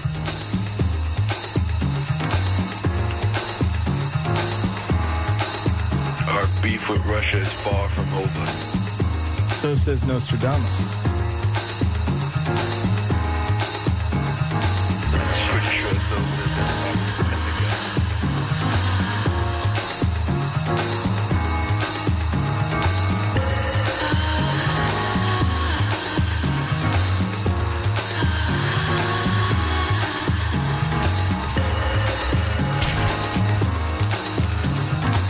I got another one for you. You ready? I'm ready. Okay, check this one out. This one is the most science fiction of them all. Okay? 1996, 4 years before the millennium. You know, I should have heard out my window New Year's Eve. Someone is yelling out, 4 more years to the apocalypse! You know, at like Probably right. 12 a.m. New York City. Well, if everybody thinks that way, that's exactly. Hey, did you know, and I think it was the Hopi Indians, this is one of your life... I listen. You've No, done wait. this on the show. Have you heard about the lamb that was prophecy. born? The lamb that was born. The lamb is the lamb that The happened lamb just recently? that was born, I think it has to be born white and turn black. No, I didn't hear about it. Okay, their prophecy is that when a lamb is born white and then within 2 weeks turns black, it's a signaling of the end of times is upon us. And it happened. Yeah, the end it is happened nigh. 3 weeks The end ago. is nigh. All right, well, then there it is, okay? 1996. Let's just see the direction of man at this time, okay? That's what we're going to examine. Well, I think the problem is we lack direction. No. That I is don't not think that's the problem. No. The problem is not our lack of direction, son. You understand? I will let you lead, I will let but you all lead, the ships must flow in the same direction. No. What movie is that from? It's not a science fiction. It's not a science fiction movie. Well, you know, that's all I know. It's Godfather 3. I see. I never saw Godfather 3. I'm shocked, ashamed. I know. Listen, only like a year and a half ago or 2 years, when Godfather 3 came out, I finally saw Godfather 1 and 2 in preparation to see Godfather 3, and I never got to see Godfather 3. I had never seen them. Now, that's 3 years ago, something like that. And how many times have you seen Star Wars? In the theater? Just how many times have you seen Star Wars? I've lost count. And don't you feel silly that one of those times, of all those times that you've lost count of, you could have not watched Star Wars and watched Godfather? 3? Or any one of them. Well, you I haven't did seen watch them. I watched the first 2 3 years ago on video. Okay. Yeah, I did, and in preparation to watch number 3, but then I never got to see number 3. Why not? It didn't happen. Why not? Did you want to see it? I watched the first 2 in preparation to see it. But so you wanted to see it and you didn't make it happen. It didn't happen. He didn't make it I happen. didn't make it happen. He didn't want it bad I didn't enough. want it. I didn't want it bad enough. That's it. See, That's now true. that makes It's sense. true. It's You didn't want it subconsciously. But at least I know. But I know that I'm not ashamed of not wanting to see Godfather 3. Now the question is why? Why? Well, it's not a question really. It's a answer. And now here it is. You ready? Okay, here we go. Little Gabe. Decoding microbes' genes, the next big mission. Okay. A major project. Why do we Just wait. take on to me. these Microbe projects, genes. Listen to me. You know? Listen to The me. human race. Okay. Levi, don't Okay. do microbe genes. A major project to dissect the world's worst disease-causing bugs, snipping them apart gene by gene to search for weak links to exploit, should be next on the Science's crowded agenda. Shut up. Should be next on the Science's crowded agenda. 2 disease experts urge. Understanding the genes that made some bacteria, fungi, and parasites so dangerous could open up broad new avenues for treatments and vaccines, the experts said. The goal would be to identify every potential drug target and every potential protective antigen, which is a protein, for vaccines in at least the 25 major bacterial and parasitic pathogens in man. Okay, now, so that all sounds okay, standard science. Then they go on to talk about it could exploit much of the technology already developed for the massive $3 billion Human Genome Project, which aims to decipher all of the 80,000 or so genes in humans by the year 2005. Then we can make a human.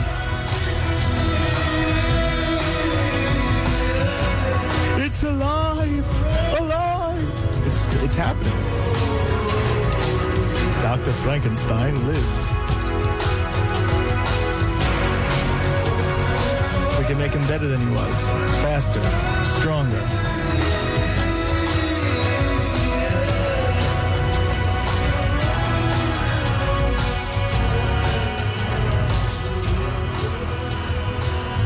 Now, this is great. Gabriel asked. This is Gabriel. No, this is Gabriel. Last Temptation soundtrack. It's sort of, it's a reworking of something from that.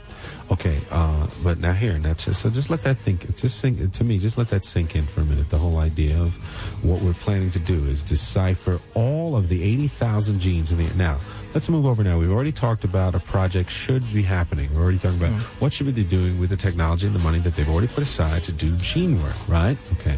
Now we go to this. Bloom noted that viruses are not included in the new proposal because they are already being rapidly deciphered. The genes of many viruses, including the AIDS virus, are now well known. One reason that the viruses have relatively few genes, that's all they need to take command of a cell and direct thousands of cellular genes to do their bidding. And these are what you call sequencing a virus. Now, think about this for a second. First, we understand the control of genes. Mm-hmm. First, we understand all that they are. Then we understand the control of them. Right. I'm going to read that last sentence here again. The genes of many viruses, including the AIDS viruses, are now well known. Yeah, we heard. Oh, it's a scary implication that you're making. There are a few implications that I'm making, and so let's say I guess what Jeff Goldblum had all the best lines in Jurassic Park. You know, just because we can do something, we packaged it, we processed it, and before you know what you had, you sold it, you shipped it. Well, not that line, but that was a great line too. Yeah, it was. That was a great line too. So there it is. Yeah, but the thing about Pirates of the Caribbean, when the rides go wrong, the pirates don't eat the tourists. Ian knows. Ian, all right. Obviously, the Jurassic Park thing is not the thing to play for you. You know every line from film. I know every line from every movie. No, not really, but you see that Ian is a total. Is that all your life is science fiction? No, I had one more. Why did you want to hear another one? You didn't like that one? Well, I was wondering the point you were trying to make. Well, I guess the point I was trying to make is I don't know. I'll tell you what I got. And then you tell me what I'll tell you what I got. I'll tell you what my point was. I got that what I got from your implications was that since they knew all the genes that were in HIV and other viruses, and then I think the last line said you can control them or something like that. Well, it says that they're well known. They're well known, and go on. Well, that's what it says. They're well known, but there's also, if they're well known, then they can be controlled, and if they know how to control them and they know the genes, you're saying what I got was that maybe these genes, these viruses that are being released or whatever, are controlled by people. They can control them to release them at their leisure. Tip of the iceberg. Okay. Tip of the iceberg. Hit me. But yes. Well, no, that's tip of the iceberg. I'll just a couple more things. I guess I'm suggesting is that, you know, the whole concept of understanding our quote unquote genetics is something I think could go for a little bit deeper discussion here. You know what I'm saying? I also think that, yes, I think that there's definitely viruses that we've created for different reasons, for different uses. I mean, we've done all kinds of testing for all kinds of reasons. Things sure. We won't know about. What about the radiation testing that we're just finding out about now? What they did to people? Exactly. I mean, if we're up to this, you know that they're talking about what they're going to. $3 billion has been put aside, but they're not even sure what they're going to do next with it.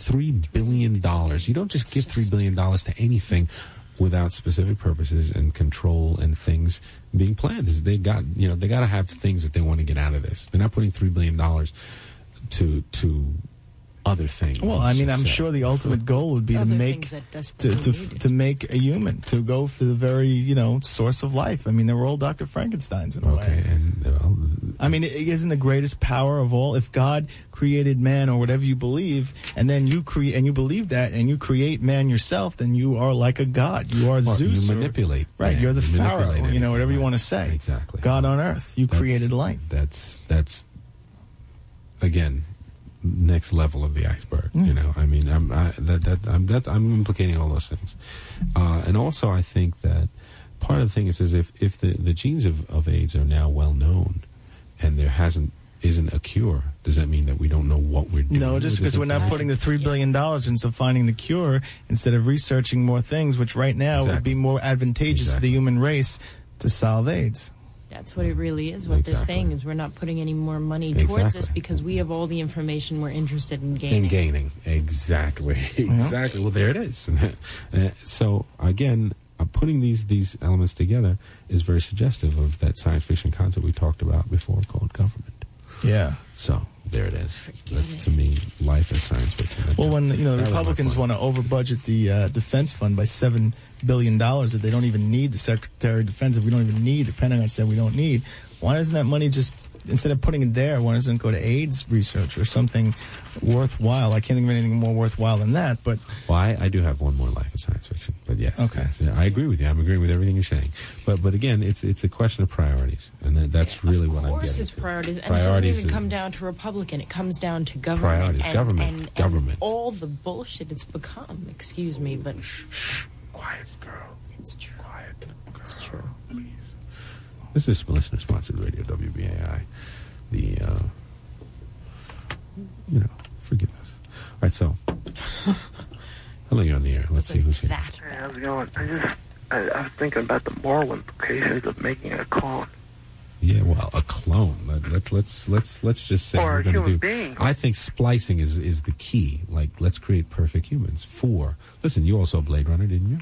I did. What will we create humans for? We're not going to create humans to rule us. We're not going to create people better than ourselves. We're going to create something less. I'm just thinking that we something. can control. There's a whole, this week I've noticed like on TV a lot, they're playing all the Planet of the Apes on the Sci-Fi channel. Oh, yeah. Right? Now, you, of course, were watching. No, I haven't watched any. Don't lie. I haven't. He has them on tape. Don't lie. I own all of them, so when I can watch whenever I want, uncut, and all the dirty lines and all the dirty words still there. Are there dirty words in the Planet of the Apes films? Well, yeah. Well, what they consider dirty words. Yeah, dirty, naughty, dirty words. Yeah, damn. Well, that's it. The dirty words of the Planet of the Apes. Right. Some subject. Someone should wash Taylor's mouth out. Okay, I'm with you. But the thing about that is now, if you go really into this series and you go to Conquest of the Planet of the Apes, when none of the apes could talk and they were teaching them to serve, the new Planet of the Apes that's in pre-production right now. And why? But we won't. Well, I don't know if it's going to be a remake or a sequel or something. I think it's going to actually remake. What do you mean? No, it's actually not. It has not going to remake of the original.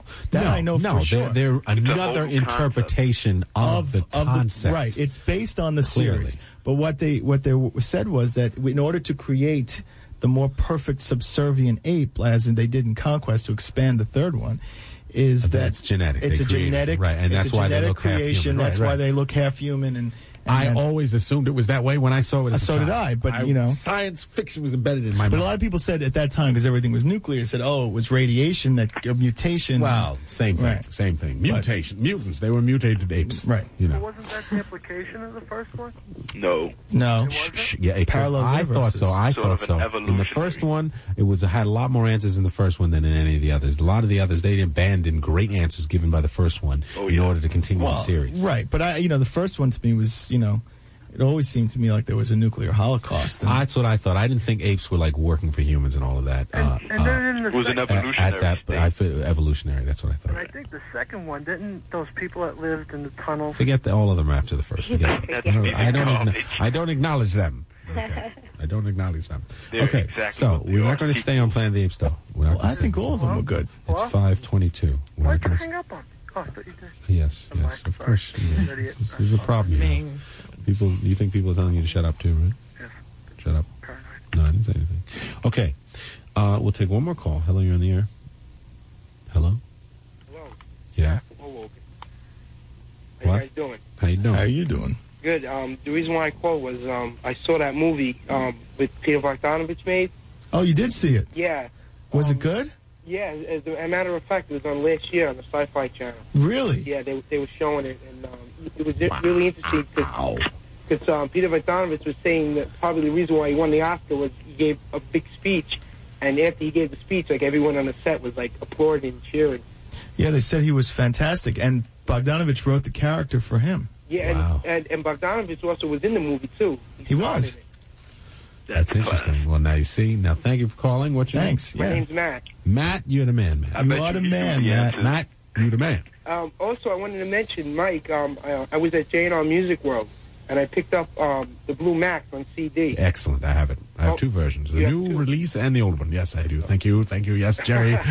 I have it all. You have it all. Cool. Yes, everything. You name it. They also remastered Lionheart, too.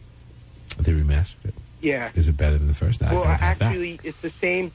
But I'll have it tomorrow. Lionheart? You mean the one with Jean-Claude Van Damme, of course. No, not that one. The one with Eric Stoltz. Yes. No, yes. Eric Stoltz, bizarrely enough. The thing is, there's 2 tracks missing on it, though.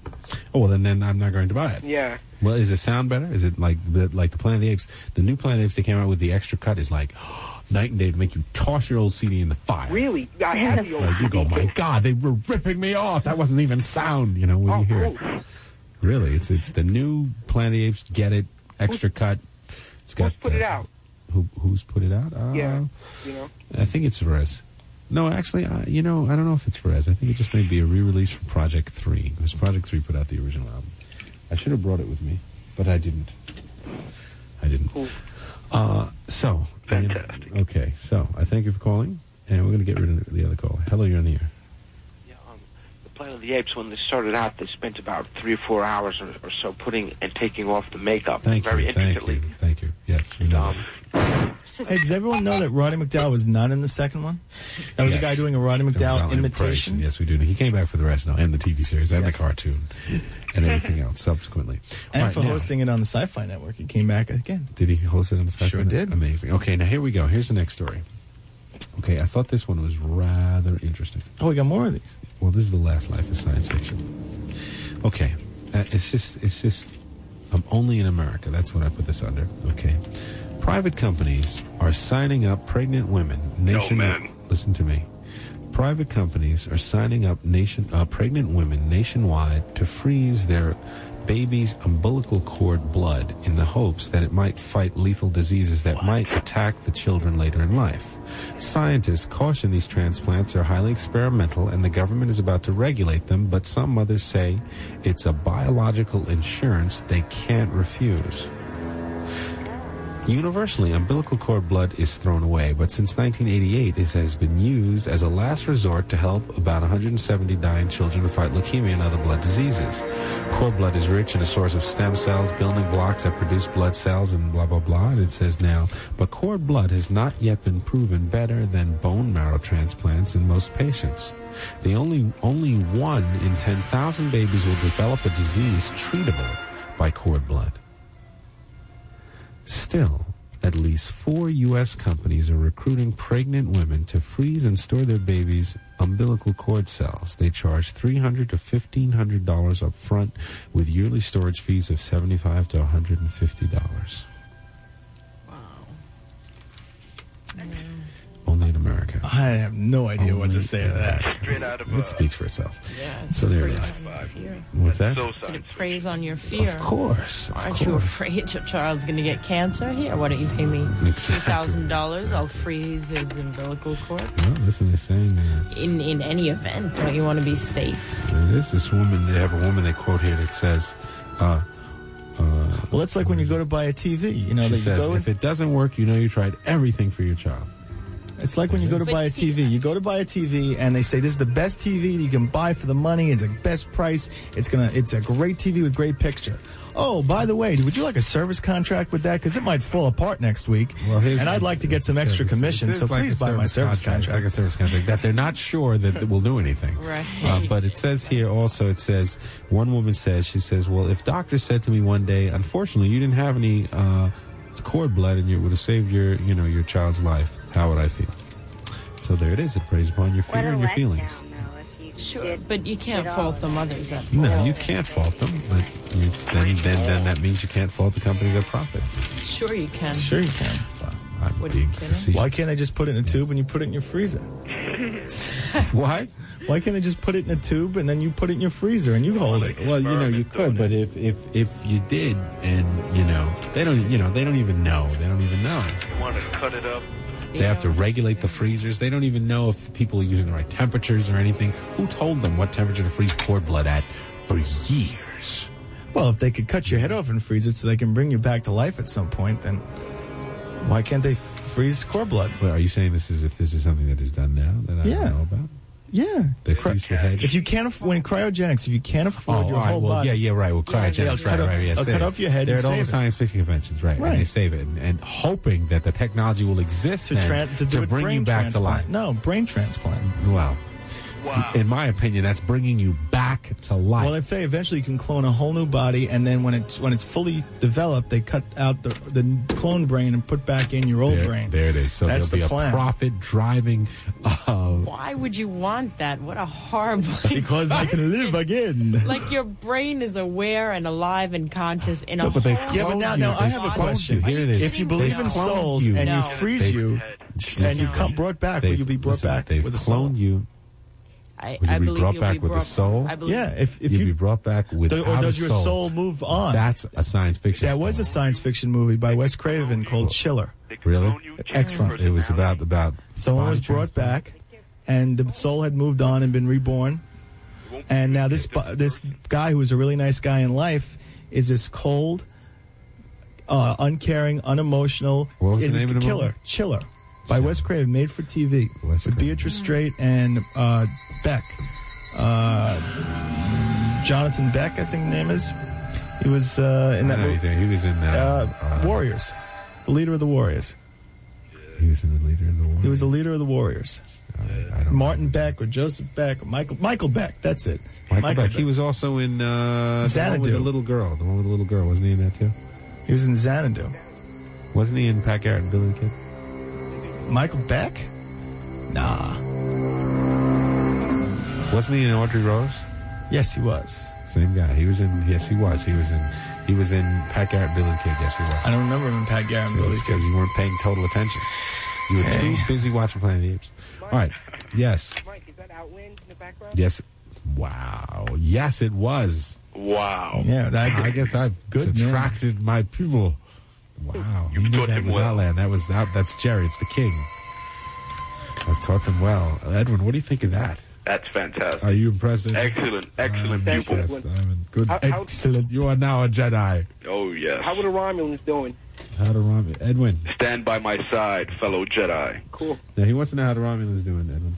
They're doing pretty good, man. They just hooked me up with some stun gun that's pretty much set on high velocity, High velocity. Oh. Edwin, you better go back and bone up on your SF. He caught me off guard. It's a stun gun on ray gun. Everybody knows they're phasers. Ask me tomorrow. Can I make a crack? Can I make a crack? No, can I try to make a crack at guessing the mystery guest? Oh, sure, yes. It is. She is on TV. Is her name Rain? No, but you're a long-time listener. Long-time listener. It's not Celeste. This is not not she Celeste. light-skinned? You were skinned? Light-skinned? Light-skinned with breasts? Was she on that talk channel? No, that's Joan Baker. What do you think of Joan Baker? So I figured that's the only woman that I know from television that you know. No, it is not. And you just listened to an episode of Night Shift from 1996. Well, if you enjoyed the show, please consider making a pledge at 212-209-2950. That's 212-209-2950. Make a pledge, make a $30 pledge in the name of Niteshift to celebrate 30 years of Niteshift. And Niteshift has been on for 3 decades. Wow. That's a long ass time. That's a lot of time. So, and if you've enjoyed it, make a pledge. Hope you enjoyed this transportive journey of this encore presentation of a classic Niteshift.